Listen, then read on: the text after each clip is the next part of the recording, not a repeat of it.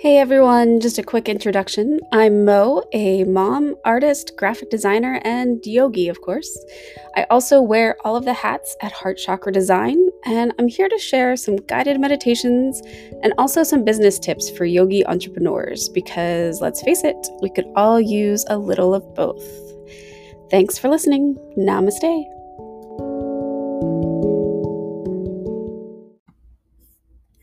Today, I wanted to talk to you about tagging your social media posts.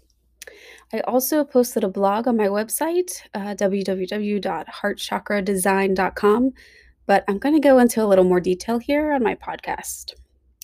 So, as a yogi, building your own following, social media is essential to build an audience and stay in front of them, but also to offer them value, even if that value is simply a post that says, breathe. But with everything as fast paced as it is, just a daily, hey, don't forget I exist is really all you need to do. But we all have that influencer on our page that seems to have all of their shit together. Perfect posts, you always know it's from them, beautiful photographs, and somehow they always know what you need to hear. But one of my favorite quotes by John Acuff is don't compare your beginning to someone else's middle. You don't need to compare your social media posts to that of Target. They have a team, as do many other yoga studios and influencers out there. But your marketing journey is as much a lesson in life and in discipline as your path in yoga. Keep learning, keep growing, and just keep inspiring those on your newsfeed. So now, if you happen to go to Google Images and search for that quote, don't compare your beginning to someone else's middle. The page is full of different fonts, different colorful backgrounds, simple backgrounds, and most of them credit John Acuff, but very few of those pretty images credit the image maker. So, when you're scrolling through Instagram or Facebook and you see this quote on a pretty background and it resonates with a yoga class you just taught, and you think to yourself, oh, I should share that on my yoga page or my studio page, take a breath and think about creating your own image, typing the quote out, give credit to John Acuff, and then tag your page at the bottom with the @ and your handle. So mine is at Heart Chakra Design. I was fortunate enough to have that at pretty much all of my social media outlets. But even just your business name, your yoga name, something that brings that post back to your page. So when other people are scrolling, see your post, and some people just save it to their phone. I mean, everyone has a photo folder titled memes, right? I'm not alone in that one. I also have yoga quotes, a whole different folder. But then sharing it with their friends on their page, when someone looks at that quote and thinks, oh, I love this, I'd love to see more because positivity is so rare on social media, that guess what? If your tag is on your image, they'll know how to find you. And it could lead to an increase in organic traffic to your site, to your webpage. And while most posts may go unnoticed, you never know when something goes viral. And nothing is more disappointing than a viral post with no credit. Okay, plenty of things are more disappointing in life, but you get where I'm coming from. So that's the idea behind it. What you don't want to do, though, is just add your tagline to someone else's image and quote. One really important thing to talk about is giving credit where credit is due. If you use someone else's images or words, I already mentioned giving credit to whomever said the quote or wrote the quote, but also remember when you find images on Google or anywhere else, you should get permission, give credit, or make sure you read over the licensing agreement if you purchase photos from a site like Shutterstock or Uplash or just any of those stock photos websites.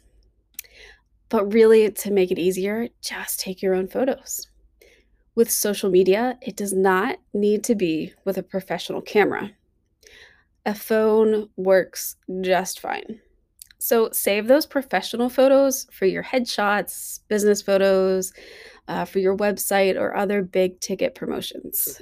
But that's a whole nother topic altogether. So, what do you take photos of for quotes? Well, if you're able to teach out of a space right now, then I suggest taking photos of that space.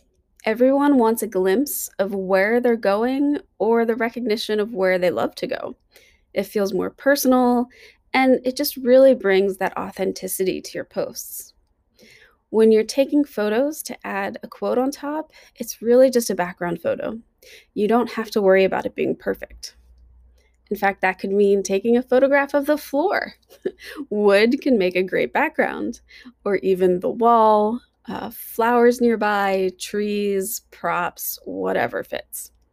It's also nice to crop an image where something like yoga props or blankets or flowers or anything are just in the corner of the photo so that there's plenty of space for text without that text competing with the background image. Now, if you're not using a space that you'd personally invite people into, thanks COVID, aka my bedroom, you can take photos of anything. Just make it you. If you use a filter, use that filter consistently. Make your photographs have that consistency with their colors. Take photographs of anything that relates to your teaching or your messages, even just some basic colors. Again, I'll shout it. Just try to keep that consistency. So once you have your photo, I'd recommend getting an app to add text right on your phone. So everything can be done from your phone. Your photo, your text, your posts. It makes it pretty quick and easy. And a few apps I might recommend for text. Most of them have free versions, but there's an app called Over, Typic, Typorama, Font Candy. Really, I mean, you can try anything you're comfortable with. Download a few of them, see if you like one better than the other. But I will warn you, these apps all have fonts that are fun, but as fun as Metallica is, it might not be the right voice for your quote or your brand. Have you ever gotten an all caps text and thought, "Ooh, that was loud"? The style of your font can have the same effect. So, really, key points, make sure it is easy to read.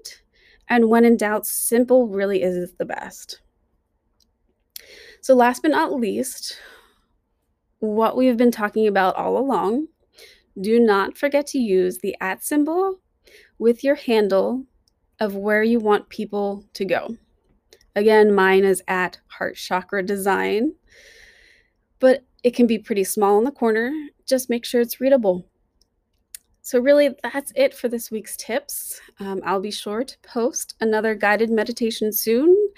If you have anything you would like to hear about, you can reach out to me on my website, heartchakradesign.com.